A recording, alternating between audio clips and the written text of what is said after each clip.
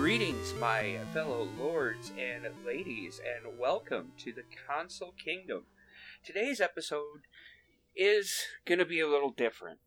My name is Jared, and my partner here is Dan. Dan, how you doing today? Doing great, Jared. Before we get rolling here, I wanted to take a moment to just thank all of our listeners who have been with the show so far. Please continue listening, downloading, reviewing the show. Follow us on your favorite podcast platform. Follow us on social media, and give us a little shout out. Let us know you're out there. Absolutely. We love you, and we absolutely thank you for everything that you've done, all the likes, comments. It means every little bit to us. So I wanted to get in today to start talking about something here.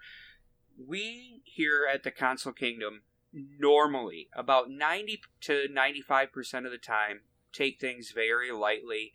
Nothing too serious, just kind of laid back and, I'd say funny and kind of off the wall at times. That's kind of the goal of what we're actually trying to do. Now, today's episode is going to be a little bit different than what we would normally do. Look, right now there is a ton of stuff going on in the world, okay? And far be it from us to get political. I don't want to get a deep dive into any of that. But there's one important thing that I think that we need to cover on this show, and it's very important that we should. And that is mental health and video games. Now, Dan, I want to ask you a question. I want to ask you, when you play an RPG, okay? So when you play like an RPG or you play like any type of video game, right? How does it make you feel? Yeah, it's a good question. I mean, this is definitely a deep topic. It's going to be a little bit more of a grave and a serious topic, I think, this time around. But when playing a game, it's interesting you mention RPGs. I think we'll be able to get a little bit more kind of into how the different types of games affect our mood. But for me, I mean, it depends, right? It depends on a number of factors. Like, why am I playing, right? Mm-hmm. So it's hard to answer that question because there might be different feelings depending on the reasoning why. So I can tell you, for me, I mean, just for entertainment, I'll play games just for entertainment or for relaxation. Sometimes I'm looking for a challenge. Sometimes I'm looking for an escape. I think the feeling is going to depend a lot on why I'm choosing to play the game. Would you say, Jared, kind of similar, or do you have a different experience when you're playing games as far as how they make you feel? So yes, the reason I play, it's kind of a little different than yours, but I agree with you on that, and it's dependent upon the reason. But a lot of times I'm in kind of a darker time, dealing with some depression and anxiety, and when I put on a game, like, I just shut out the outside world and I escape into a whole new universe. There's problems, but the biggest issue is bad guy doing bad things, you're good guy, do good things. Yeah, I mean, video games can definitely be an escape. I can tell you, I use them that way a lot myself. I know when I'm having a hard time, same thing. I'll definitely play more, and that can be a problem sometimes. And I think we can get a little more into that as we kind of discuss the topic, because there are problematic gaming habits that people can have, and those do relate to our mental health, not just the way that our mental health affects our gaming habits, but also the way our gaming habits in turn affect our mental health. So there are definitely things that can be discussed there, and I think I want to kind of get deeper into that as we go. But I can say, for me, definitely escape is a huge thing. Sometimes we just play games to procrastinate, right? I mean, sometimes we just, like, there's stuff we have to do. We don't want to do it, so we play a game instead, right? Yeah, I can agree with that. I can totally agree with that. So I wanted to kind of start this whole topic off with kind of a story a little bit. And I'm going to steal the floor here for a moment. And I want to kind of tell you a little bit about my past. So growing up, I was an adopted child. And at that point, being adopted wasn't a negative connotation. And actually, I have no idea why it is even now a negative connotation of that. But I was also a bigger kid as opposed to some of the other students in my grade. So I was AKA the fat kid.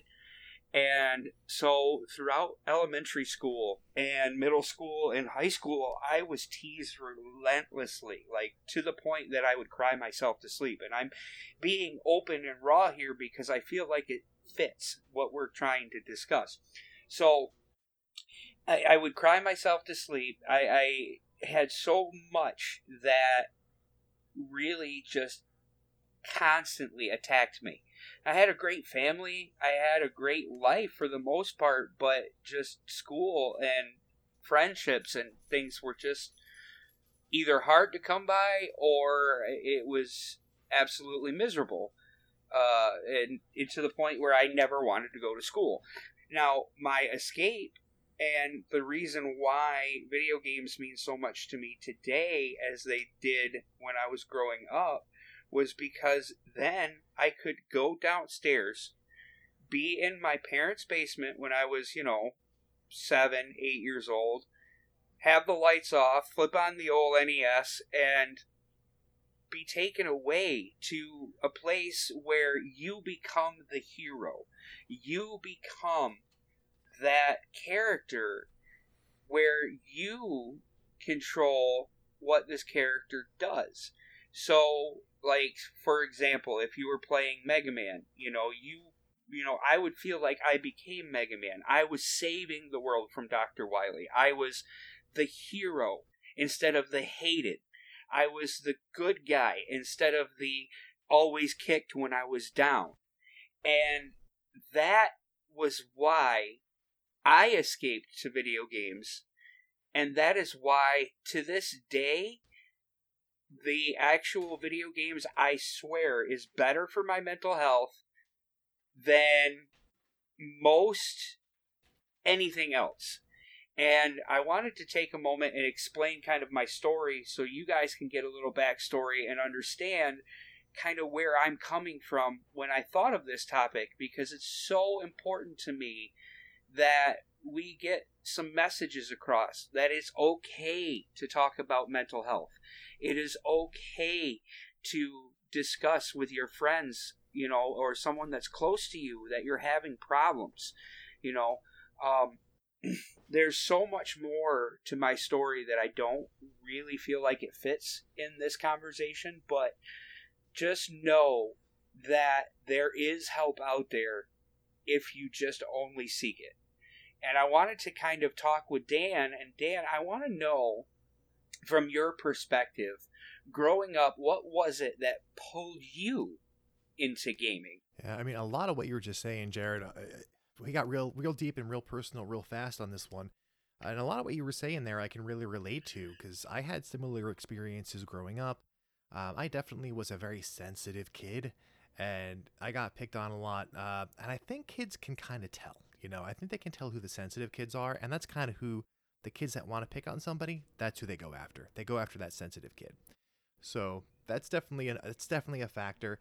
And yeah, you play the video games because it's something that's safe. You can safely have this experience. You can have fun. You're away from the people that want to be nasty and mean to you. And safety is the big thing. It's a safe place. Also, for me, something I didn't realize, and part of the reason why I had so much trouble relating to my peers when I was a kid, is because for the first 38 years of my life, I had undiagnosed ADHD. Okay. Now, I had no idea that I had this condition, right? So, not until I was an adult and I seeked out, tried to understand some of the reasons why I did some of the things that I did, and I found out, well, the reason is because I have a neurological, disorder. And one of the many symptoms of ADHD is you have a very difficult time socializing and relating to your peers. You don't understand when you're talking too much. You don't understand when you're being annoying, and you can't help yourself or stop yourself from doing those things. It's compulsive.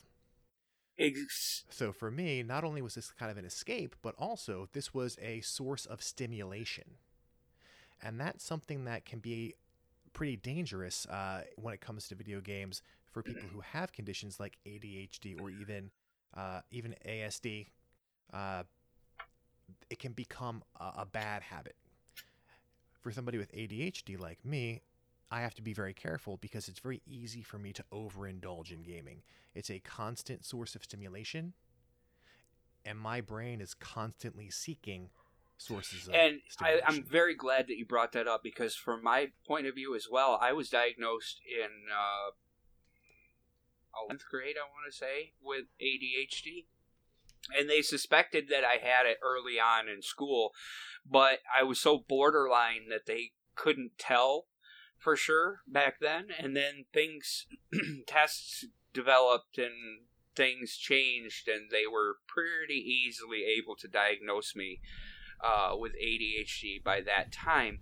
And really, I also understand where you're coming from with playing a lot of games, because I am also ADHD and very impulsive. So it can very well turn into an addiction. And that is something I know we were going to talk about here. For myself, it could turn into an addiction, and at points it has.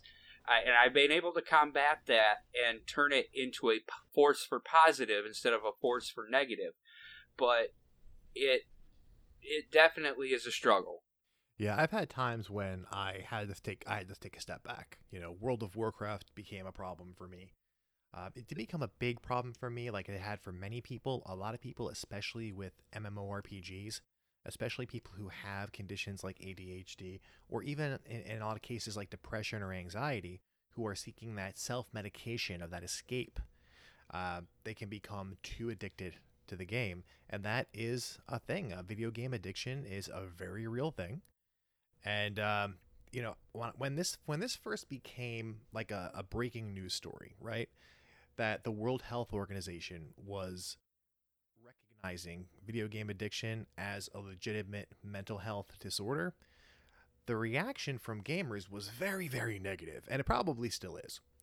And I think the reasoning for that is because when we hear that as gamers, like, we feel like we're being attacked. Like, we feel like they're talking about us. But they're not talking about us. When you talk about gaming addiction, you're not talking about a person who just plays too many video games. Like, that could be problematic. Yes. But what I'm thinking is while it could be problematic, what it could do is it also, what I think they're referring to in this instance, is being to the point where you do nothing but game, like 24 hours a day, and you lose sleep over it. You don't eat. It could be very problematic indeed. There are definitely individuals who were so addicted to video games that they would not sleep for days at a time. There were numerous cases of parents who were so addicted to video games that they left their children unattended, very young, small children, unattended for very long periods of time. In 2010, Kim Jae-bom and Kim Jung-young, they left their 3-month-old daughter home to go play an MMORPG at an internet cafe, and the child had already been starved for a long period of time, died of malnutrition because the parents were too busy playing this MMORPG to take care of their child.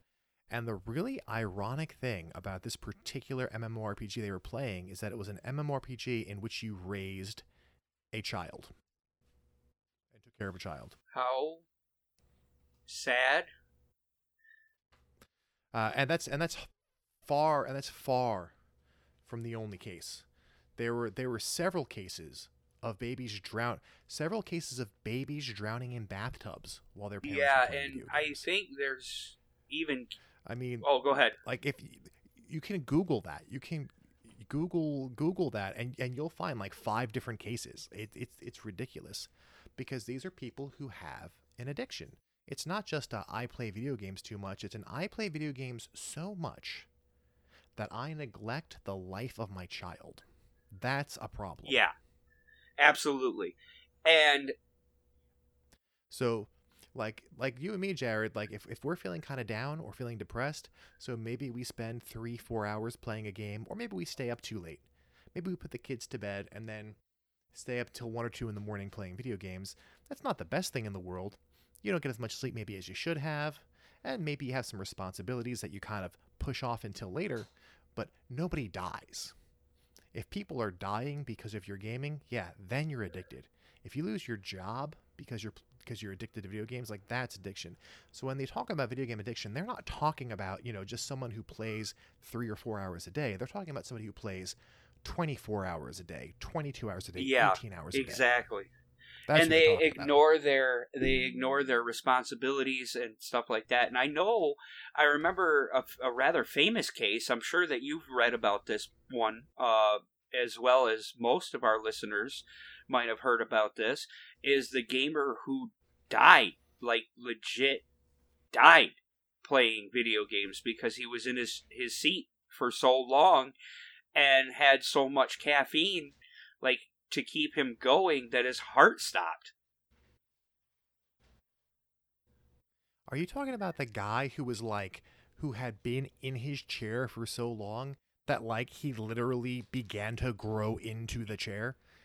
The skin on his legs was so raw and rubbed raw from sitting in the chair for so long, and it was actually healing into the fabric of the chair.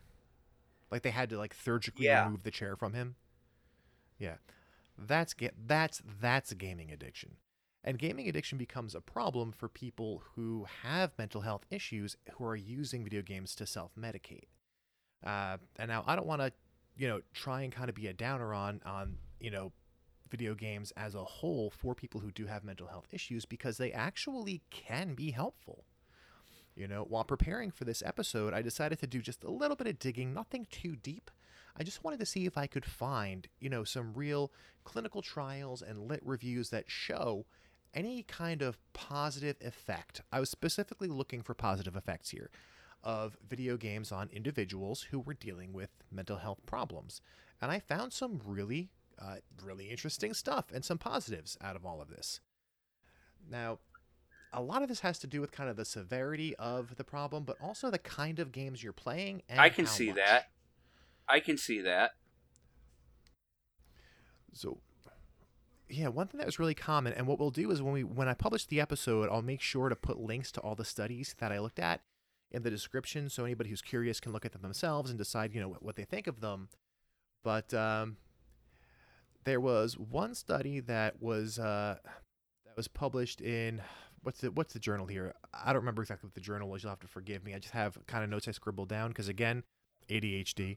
The Journal of Medical Internet Research. So there actually is a journal called the Journal of Medical Internet Research, and this study was published that showed that individuals who suffered from anxiety or depression, if they played some casual games, their symptoms could be reduced, but it had to be very casual gaming. And then that would reduce the symptoms. So 30 minutes a day. In fact, there's actually another study that specifically found, and this was in the Games for Health journal. So that's a journal probably dedicated to the idea of, utilizing video games for positive things. In the Games for Health journal, a 2019 study found that in patients with treatment-resistant depression symptoms, so these are people who had depression and were taking medication and were finding that they still had symptoms, playing Plants vs. Zombies for about 30 minutes a day was more effective in managing symptoms than adding a second antidepressant. That is really, really a cool fact right there, because I did not know that. Through some of the research I did not find that stat, and that's actually kind of surprising to me. Yeah, that was one of the cooler ones that shows that some video gaming can be positive, but there also can be negatives to people who are suffering from some conditions who maybe are overindulging a little bit in video games. And it was found in a few of these studies as well that individuals, especially young kids, this was focused on. There's a study focused on more younger kids, adolescents and children who had ADHD or even autism spectrum disorder. They were more likely to become dependent on video games. And that's kind of where the possibility of addiction might come in, because if you are suffering from ADHD and you're using video games as this source of stimulation, this self-medication, it can become very dangerous. And I think that's like anything that people use to self-medicate. People use a lot of things to self-medicate. People use crack cocaine to self-medicate. People use marijuana to self-medicate. People use alcohol to self-medicate. And anything that you use to self-medicate can be harmful, and you can become dependent on it.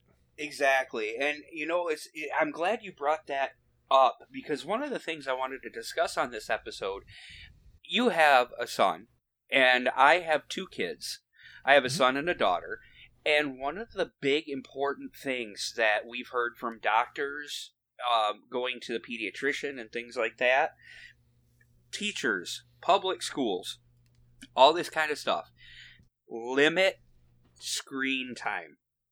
And what they mean by screen time is that there's so many different stimuli throughout the gaming industry, from like a Nintendo Switch, which is a handheld, to a actual console that you can play on a TV. You've got mobile gaming. You've got, what was I going to say? Mobile gaming, and you've got so many different iPads, different technology, that screen time can really, really affect the development, and not just development, but it can also affect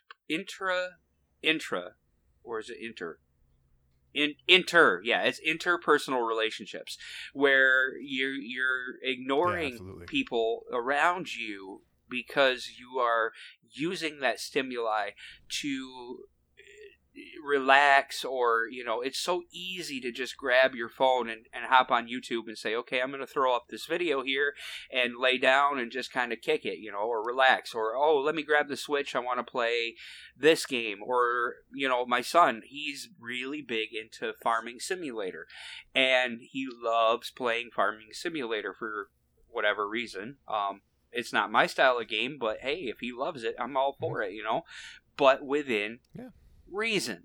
And I think that's so important to discuss and talk about, because Dan, I know that you as a parent limit your son's time on the Nintendo Switch and whatever other electronic devices that he has access to. And I just kind of wanted to get your take on what you think as parents we can do, okay, to help kids get away from screen time. Yeah, that's actually a really important point, because for my son especially, he has my genes. He looks almost exactly like me, and he's got my ADHD as well. And we learned that pretty quickly, because when he was very young, he was already showing signs of inattentiveness, and even when he was in like preschool. So we're talking preschool, he was already having a really hard time like moving from one task to another. And that's a very common thing with people who have ADHD. If we're doing something and we're invested in the task that we're doing, and you try to get us to do something else, it is very difficult for us to mentally detach ourselves from the task that we're working on. Now imagine that for a toddler who is just learning how to do these things for the first time.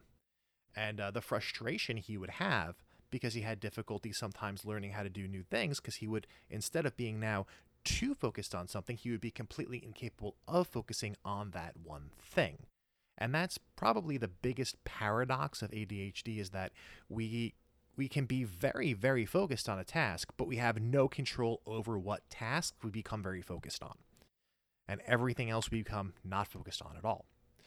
So he was having a lot of trouble with that. And one thing that we found, that we had to do for him is we had to make sure that we give him a variety of different things to do. Otherwise, he would be more than thrilled to just look at a tablet or look at a screen or Nintendo Switch for, all day. All day. And with the Nintendo Switch in particular, because that was his first, that's the first electronic device that's his. We got that for him for his birthday. We use it, but it's his. But we had to very strictly limit his time on that, because he always would ask for more time. And then, we were kind of in the habit of giving him more time. And then one day he got really upset, really threw a tantrum over having the Nintendo Switch taken away. And that's very out of character for him. My son's a very laid back, relaxed kid. He doesn't really throw tantrums. But this one day he really threw a tantrum over it. And I kind of said at that point, I'm like, all right, we can't keep on giving him more time with this thing, because it's becoming a problem now, and he's too young to have a problem with gaming, right? So we imposed a very strict limit on him, 90 minutes of screen time, and that's it. Because any more than that, that's when it starts getting harder and harder to get him to put it down. Now, kids are resilient, though, and what surprised me is that he actually took to that pretty quickly. Like, once I told him that was limitation and we would not be giving him any more time, and that once that alarm goes off telling him time is up, that means time is up. And he did very well with that. So I think that's one of the things that we can do as parents when we have kids, especially kids with ADHD, or even kids who are just getting in the habit of using these devices too much. If I was going to recommend anything to a parent who's having that same kind of problem, I would say you have to set those limitations. Make sure they understand the limitation. But we also have to give them something else to do. And Jared, do you know what the best thing is to get my son to put down an electronic device? If he's anything like my son, it could be building Legos. That's also a really good one, but my attention. Really? The best thing I can give him to get him to put down an electronic device is my attention and playtime with me. So if I say, hey, do you want to put that down and play a game with me? He'll put it down right away, most of the time. That is awesome. And when I realized that was a big eye opener. That was a big eye opener for me. And a lot of times, the kids are bored, and they'd rather play with you. So I mean, that was just my experience, though. But I think it's true. I think one way we can get our kids to not spend so much time in front of screens is to give them more of our time. And I agree with that. And, it's kind of interesting, which goes back to some of the statistics that, you'll read about. If you do a Google search, you just, as parents, as adults, we have throughout the 90s and the 2000s, as technology became more and more ingrained into our society, we have become busier and busier and busier, and things like the family vacation have gone away. There's things like family picnics and things that I remember when I was a kid that my folks and I and my sister went and did as a family, and it's not there anymore because people are so busy. Oh, well, I've got soccer at this time, or I've got this going on. And I think that's a huge thing that we all need to look inside and say, hey, how can we change this? I mean, obviously activities and structure are important. That's another thing that I try to do as a parent, is try and get my son involved in activities and give him a lot of structure so that he has at least some routine. And that's hard for me because I have ADHD. It's hard for me to stick to routines. But I also know, like, another paradox of ADHD, and I'm not trying to make this entire thing a discussion about ADHD. It's just my own kind of experience. But we thrive in chaos. We can do very, very well with very little structure. We don't like structure, but we also need structure. Because if we don't have some rigidity to our life, some schedule, some routine, it's incredibly easy to fall into bad habits. For example, playing too many video games. So it's a good thing to, not just for the kids, but for the adults also who have the same condition, to give yourself something to do.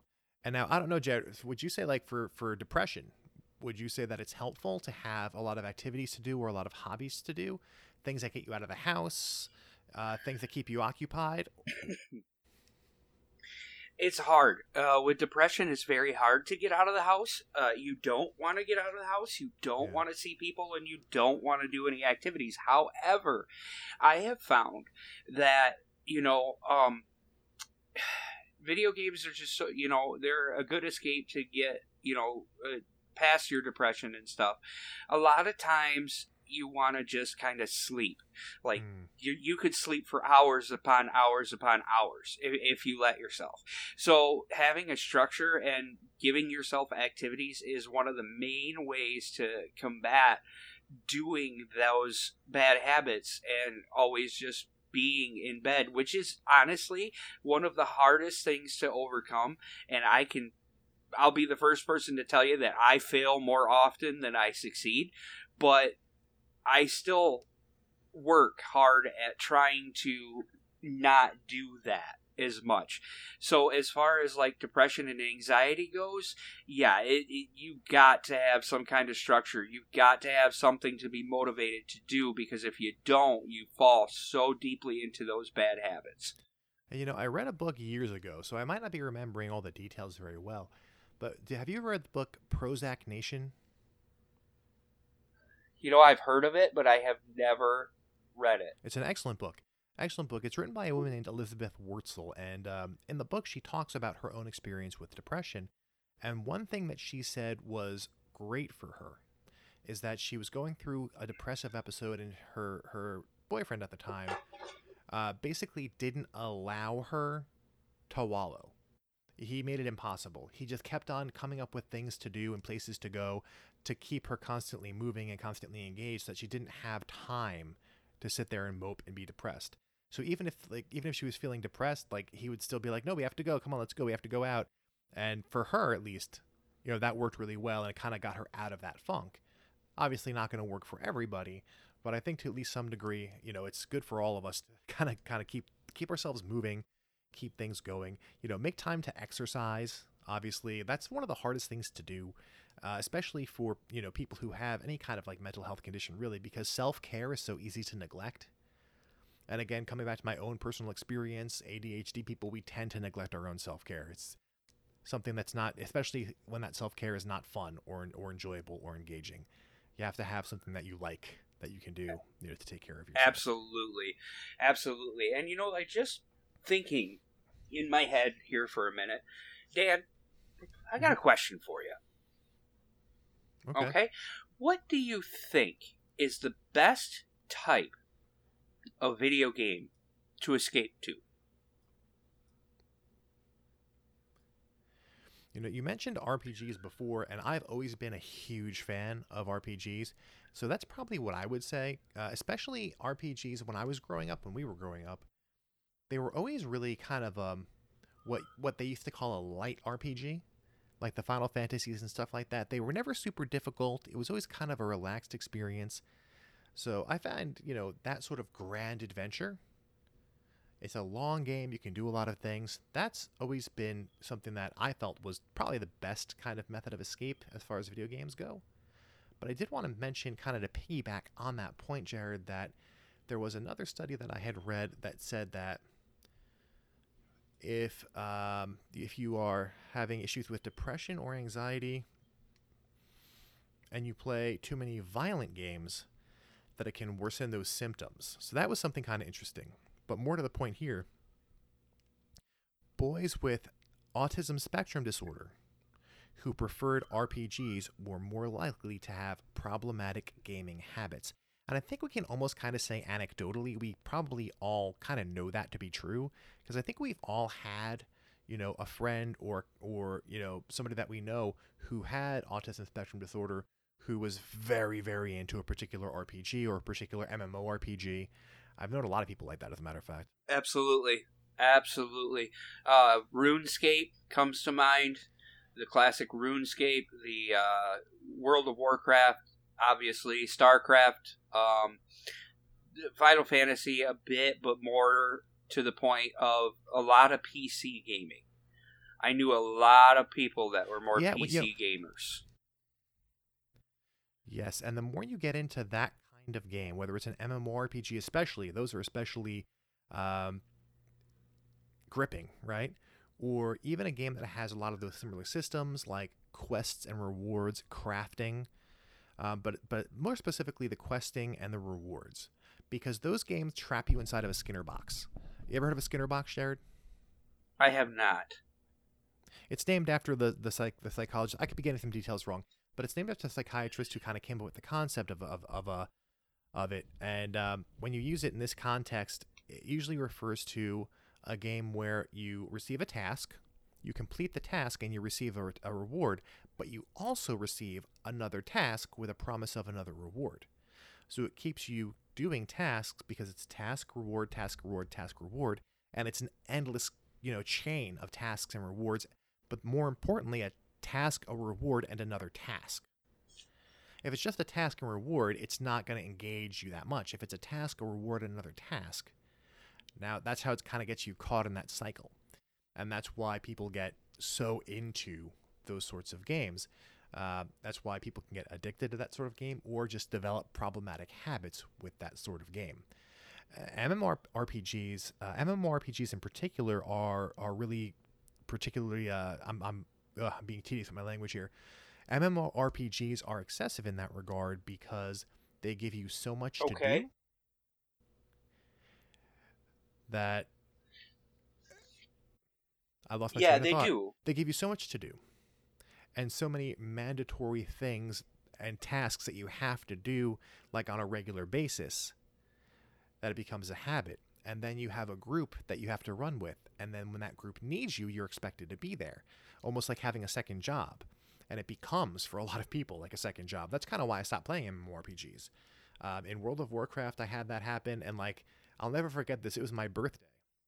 And my wife, girlfriend at the time, my wife, she asked me what I wanted to do. And I was like, I just kind of want to stay home and raid. And she looked at me like, dude, like, this is what you told me not to let happen.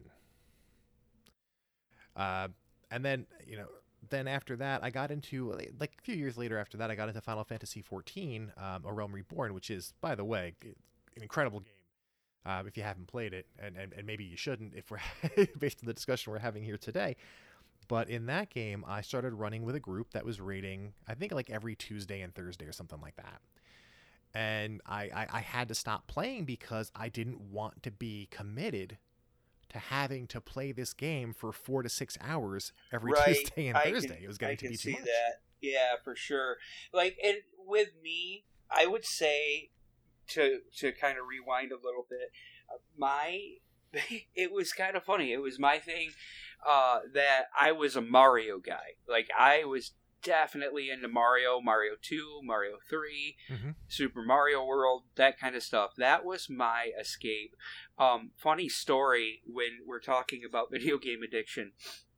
I remember when I was a kid, I played Mega Man 2 for the first time, and I would dream about it when I went to, and I would get up at like 5 in the morning and go downstairs to the basement, try to sneak past my parents' room so they didn't wake up, go down in the basement and play Mega Man 2 at like 5 in the morning before school because I just needed to beat this boss, or I needed to beat this level, or I needed to get this item, or it was one of those things where it was like, you looking back on it now, I chuckle and think to myself, man, I can't believe I did that. But it's like one of those things. At the time, it was normal for me. Well, I can tell you for sure, when you talk about like games that are stimulating, I think Mario is kind of built up to be that, right? It's just very colorful. There's a lot of movement, catchy music. It's built up to be a very stimulating experience. And that's kind of the whole idea, and that's why we kind of enjoy them, is because they give all of our senses something to indulge in. Well, I guess you're not smelling or tasting anything, but all your other senses are very, very engaged when you play a game like that. And I can totally relate to the whole, dreaming. Like, I definitely had video game dreams when I was a kid, for sure. Like, I remember that. Sometimes dreaming that you were in a game. You ever have that happen, where you had a dream, but you were, like, in a scenario from a game in the dream? Yes, I have. Yep. Like, I very vividly remember being a teenager and having a dream that I found the sword in the Sword of Mana or whatever from Secret of Mana, and I had to go run back to the village with it. Oh man! But also, being a kid with undiagnosed ADHD and a Nintendo addict as a kid. I shouldn't say addict, right? Because we're trying to make sure we understand what addiction is. But as a Nintendo freak as a kid, I guess. I absolutely had those days where I sat in school and all I could think about was that video game that I've been playing. And that was all I could think about all day long. Math, spelling, English, history, science, no. I could only think about that game. And I was a pretty good student as a kid, but I think I was only a good student because I had a really good knack for like hearing something once and then understanding it up to a point. And then, when it came to the point where things got more difficult in school, it became a problem for me. So around like junior high school, that's when I started having a little more academic problems because of the preoccupations with the ADHD. Yeah, yep, that sounds about exactly the same as myself. Yeah. I kind of hit that wall of I can no longer just skirt by on understanding things well the first time I hear them because I'm no longer understanding them well the first time I hear them. These things are much harder to do that with now. So that's kind of where things for me got difficult, academically. I ended up going to college and doing well and everything like that eventually, but it took a lot of doing. I mean, that's my whole life story. It's a story for another time. It took me a very long time to kind of get through all of that, and eventually led me to. Dan, I had a question. Eventually led me to get a diagnosis. Go ahead. It eventually. Yeah. What's your question? Yeah. I have a question for you.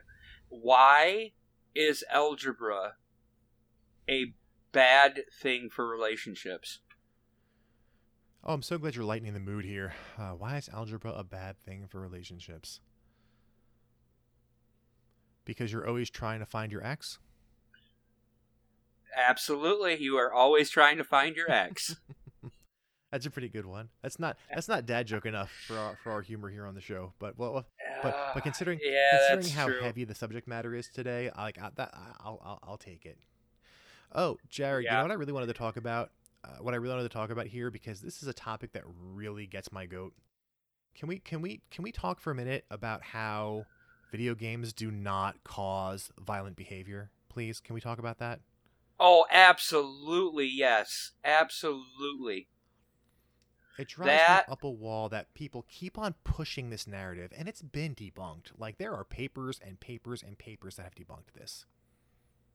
I'm going to... You really want to know what grinds my gears? The whole Peter Griffin thing, man. Oh, I tell you, this thing drives me nuts. It started in the mid-90s with Doom. I remember Doom being a huge, huge thing that people were like, oh, it causes violent behavior. And, and it continued on with, like, say, the Grand Theft Auto series and different games along those lines. And, yeah, okay, so they were kind of violent and things like that, but I didn't go around grabbing my dad's hunting rifles and just going shooting everything I saw. But that wasn't me. That it just wasn't those. You didn't think of that. And that's the important thing. That wasn't you. When I looked into this topic a little more, what they did find, and this was mostly in younger children, and less so as children got older, but children who played a violent game or watched a violent show would then have some more violent play afterward. So like they might play a violent video game or watch a violent show, and then afterward they would be a little bit more aggressive and a little bit more violent in the way that they played. That seems like a pretty consistent thing that a lot of studies found, but it wasn't like permanent. Now, what they did find in a lot of these studies as well, though, is that for young people who already had behavioral problems, that the violent games or the violent movies would amplify the behavior problems. So really, it's a kind of a question of, well, does exposure to this violent media cause the violent behavior? No. It can't make a person who is not violent become violent, but it can make a person who is already violent become stimulated by the idea and be more likely to act out. And there's a lot to say about predisposition as well. There are definitely signs of predisposition towards that type of behavior that parents or people can see, and then that's where you have to be a bit concerned with what games they're playing and how they view things in the world. But in general, those type of behaviors are more inherent in their actions because they're there, not because they played something like Doom. Exactly. If you look at the individuals who have been, linked to video games causing, them to do whatever they did. 'Cause I don't want to name like specific things because I don't want to I don't know. I don't want to get too depressing here. But if we look at some of the cases in the past of people doing bad things that, the media or whatever decided, oh, it's because they played this video game, those people were already having problems long before they were ever exposed to those video games. And I think it's pretty safe to say in most cases, these are individuals who would have done something bad. Absolutely. Whether or not they had those. I just thought that was kind of the some reason, that Congress grabbed onto in the 90s to say, well, that's what it is. We're going to point the blame at something that is, we're not going to do any research. We're not going to do any looking things up. That's not our job. We're just the people that lead the other people, and we're gonna say that it's video games. It's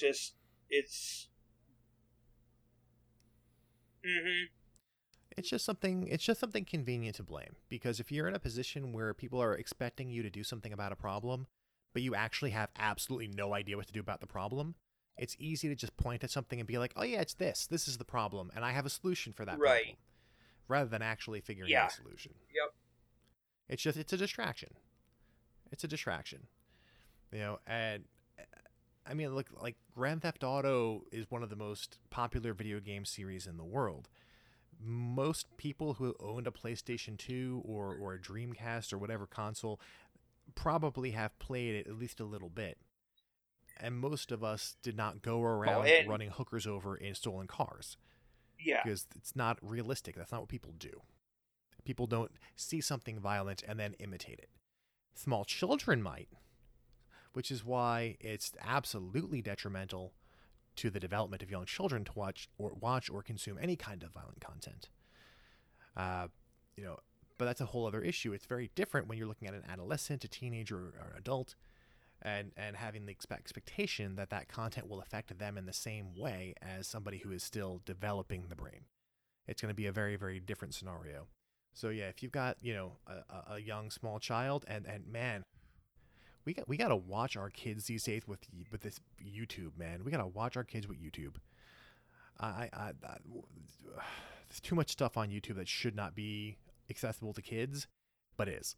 Another thing that we very strictly monitor and limit is YouTube, because there's just too much stuff on there that shouldn't be.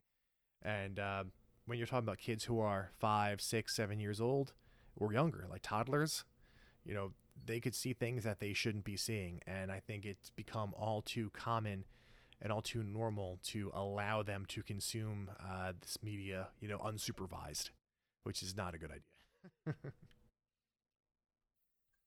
Well, that brings up a good story that I have. My daughter is 8, and she was aware of a game called Poppy's Playhouse because at school the biggest popular thing was Huggy Wuggy and Kissy Missy, and those characters were from Poppy's. The kids all know about it. They do, and it was like they would play this on the playground at school, and it made me kind of chuckle as a parent, because first of all, that was me. Like, when I was growing up, we would run around playing Mega Man, Contra. We would play Final Fantasy. We'd pretend to, fight monsters and things like that. But, like, with this newer generation, there's certain characters and games that you have to be extremely aware of and be very careful. Because it seems like these horror games keep coming out on a very continual basis, and these popular YouTubers that might have, I'm going to play My Little Pony, or I'm going to play Minecraft or something like that, will draw the kids in, and then they say, subscribe and check out my other videos, and next thing you know, they're playing Five Nights at Freddy's, which is definitely more adult content-ish with the jump scares and things like that, and the kids can just easily click a button and boom, there you go. So yeah, and there's a very big difference between like a 12 or 13-year-old being exposed to that and like a 6 or 7-year-old, or like 3 or 4-year-old. Exactly. So yeah, I mean, violent video games are not going to cause a non-violent person to become violent, but if you are somebody who struggles with depression or anxiety and you spend too much time playing them, they may worsen your symptoms of depression or anxiety, according to some studies that I saw. And for people who already have violent behavior, watching or playing or consuming violent media can exacerbate or worsen that violent behavior. And of course, more importantly, violent content of any kind is very detrimental to the development of young children. So, I mean, but is it specifically video games? No, it's violent content of any kind. So to point the finger at video games and say, oh, it's because these darn kids, they're playing the Doom, and they're playing the Mortal Kombats and the Night Traps, and that's why they're doing the bad things, is ridiculous. What? Now, if you had a kid who from age 2 was exposed to slasher films because their parents didn't care what they saw and happened to be horror fans, and I have come across people like this in my life who do this, that kid's gonna be a problem because they were not taught how to understand the difference between fantasy and reality when they're still developing the understanding of those concepts. In fact, there's an anecdote. I don't know what happened to these kids, but here's an anecdote that I'm still angry about this. This was years ago. My wife and I were dating. My son was not born yet. We went out to the movies. We went to go see the remake of The Last House on the Left. Did you see that, Jared? I did not. Okay. This is a very, very violent movie. A very violent, graphic movie. And I want to be really careful what I say here because, we want this show to be, friendly to a large audience, and I don't want to say anything that people are going to find disturbing or visualize. I don't want to put that on anybody. I don't want to trigger anybody's anxiety or PTSD. So I want to be very careful, but I just want to point out that in the very beginning of the kind of movie this is a movie where a young woman has something very bad done to her. So she does very bad things to the people that did the bad thing to her. Okay. Now, all of this is incredibly graphic, and it was hard for me to watch. As a 30-year-old man at the time, it was hard for me to watch. Now, there was a couple sitting a few rows back with 2 very young girls with them. I don't know how young these girls were. I don't remember exactly. It was a long time ago, but they were young. Like they were definitely like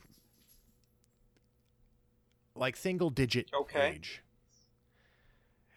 And I was like the girls, I thought the girls were leaving, and the parents called them back to come sit back down. So I don't know what on earth was happening there. But yeah, children shouldn't be seeing that, whether it's in a video game or a movie or what, because that's for one thing, it's traumatizing. Probably had nightmares for the rest of their lives. Probably having nightmares right now. But also because when kids are developing their brains and learning how the world works, if they're exposed to very violent things, that can cause a lot of developmental problems, lack of empathy, or desensitization to violence.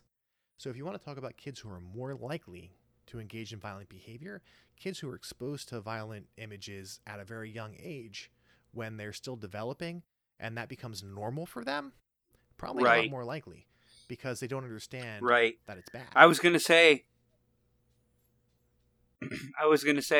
back in my day, we played with hoops and sticks.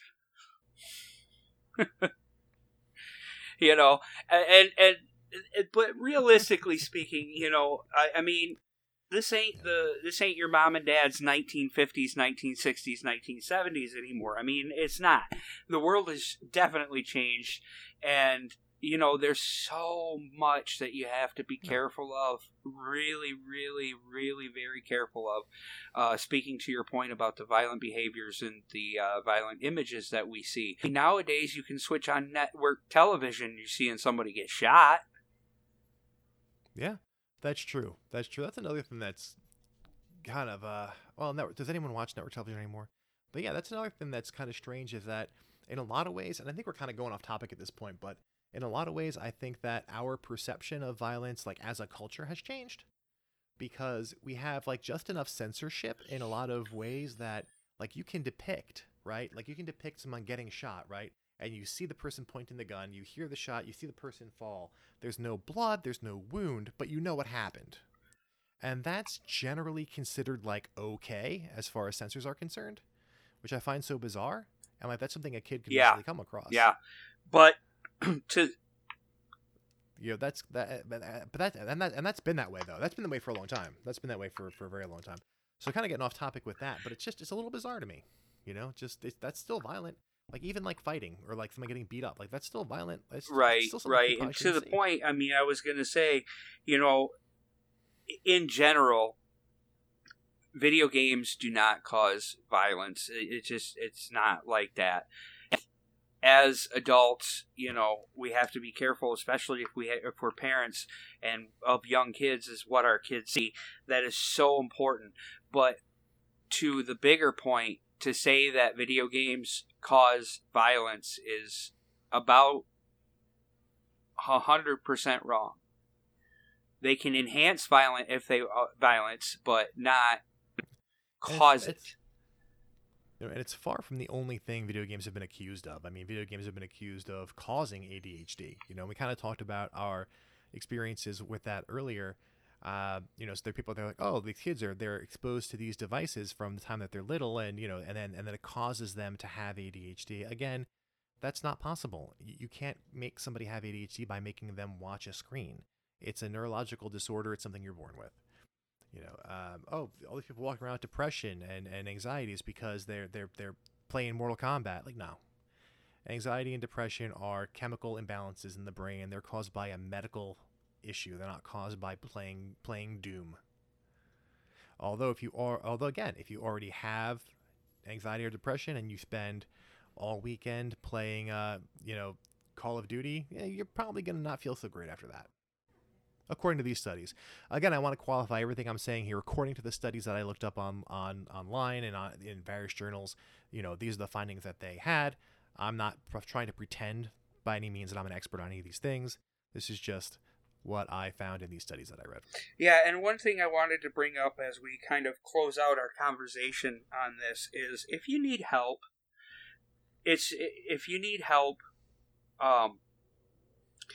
you can text 741-741. You text the word home from anywhere in the U.S. It is a crisis text line. It is free. It is 24/7 crisis counseling available to anyone if you have a cell phone. And I think that's so important to remember that we all go through stuff. Every single one of us does. And it's not always easy. And not all of us do we have someone to reach out and talk to. And that's why I'd encourage anyone listening that if you're struggling and you're going through a hard time and you don't have anyone to talk to, text that number, 741-741, text home, and meet with someone. Talk with someone. It will make you feel better about stuff. It'll help you feel better about stuff. And you'll get through these lows and keep moving on. There's no shame in asking for help. Dan, I know you... Yeah, absolutely. Dan, I know you've been... You had some research done. Did you come across any helplines or anything that may help our listeners? Something I came across, again, a little bit more personal to me and my experience with ADHD, is that there actually may be a way to use video games as a treatment for the symptoms of ADHD. And there actually is, and this is not an ad or anything, this is just something that I found out about that I thought was really interesting. There's a mobile game called Endeavor RX, and it's an FDA-approved treatment for ADHD. They did a study called the STAR ADHD Pivotal Study, and they found that 68% of parents and 73% of children reported an improvement in their attention. And what's particularly interesting about this game is that it can only be accessed with a prescription. A doctor has to prescribe this to your child. So a little silver lining on the video game discussion with the ADHD, and the way that gaming affects ADHD and the way that ADHD affects gaming is that there are ways to make that positive and make that helpful.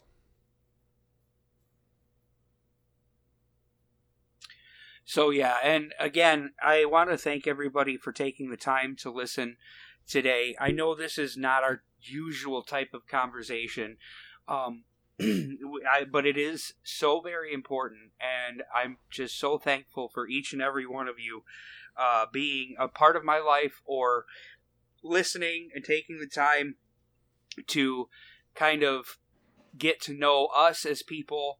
I'm very, very thankful for that. This is the Console Kingdom podcast. Dan, you got anything that you wanted to talk about on your YouTube channel or anything going on with you lately? Yeah, sure. Risky Bitness is my YouTube channel. If you want to check it out, that's at youtube.com/riskybitness81. Risky Bitness, BITNESS. It's kind of a play on risky business. I have a lot of stuff that I've been working on over there. I just recently put up a video about the game Rumble Roses for PS2, which is a really interesting game because it is a wrestling game, but it is also a like a pseudo-erotic game. It's out there, and so you can check that out. I recently did my top 25 picks for what I feel are the best NES games. If anyone's a big NES fan, they could check it out. And feel free, of course, to engage with me as well on social media. Risky Bitness is on Facebook, on Twitter. I think I even have an Instagram, but I don't really use it. But yeah, if you enjoy my my presentation here, then check that out for more of me.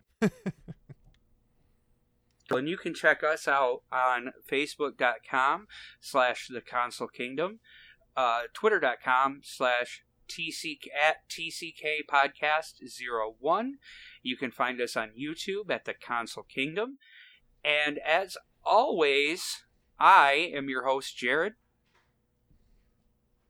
And I am Dan. And y'all have a very fantastic week. Love you guys so much. Game on.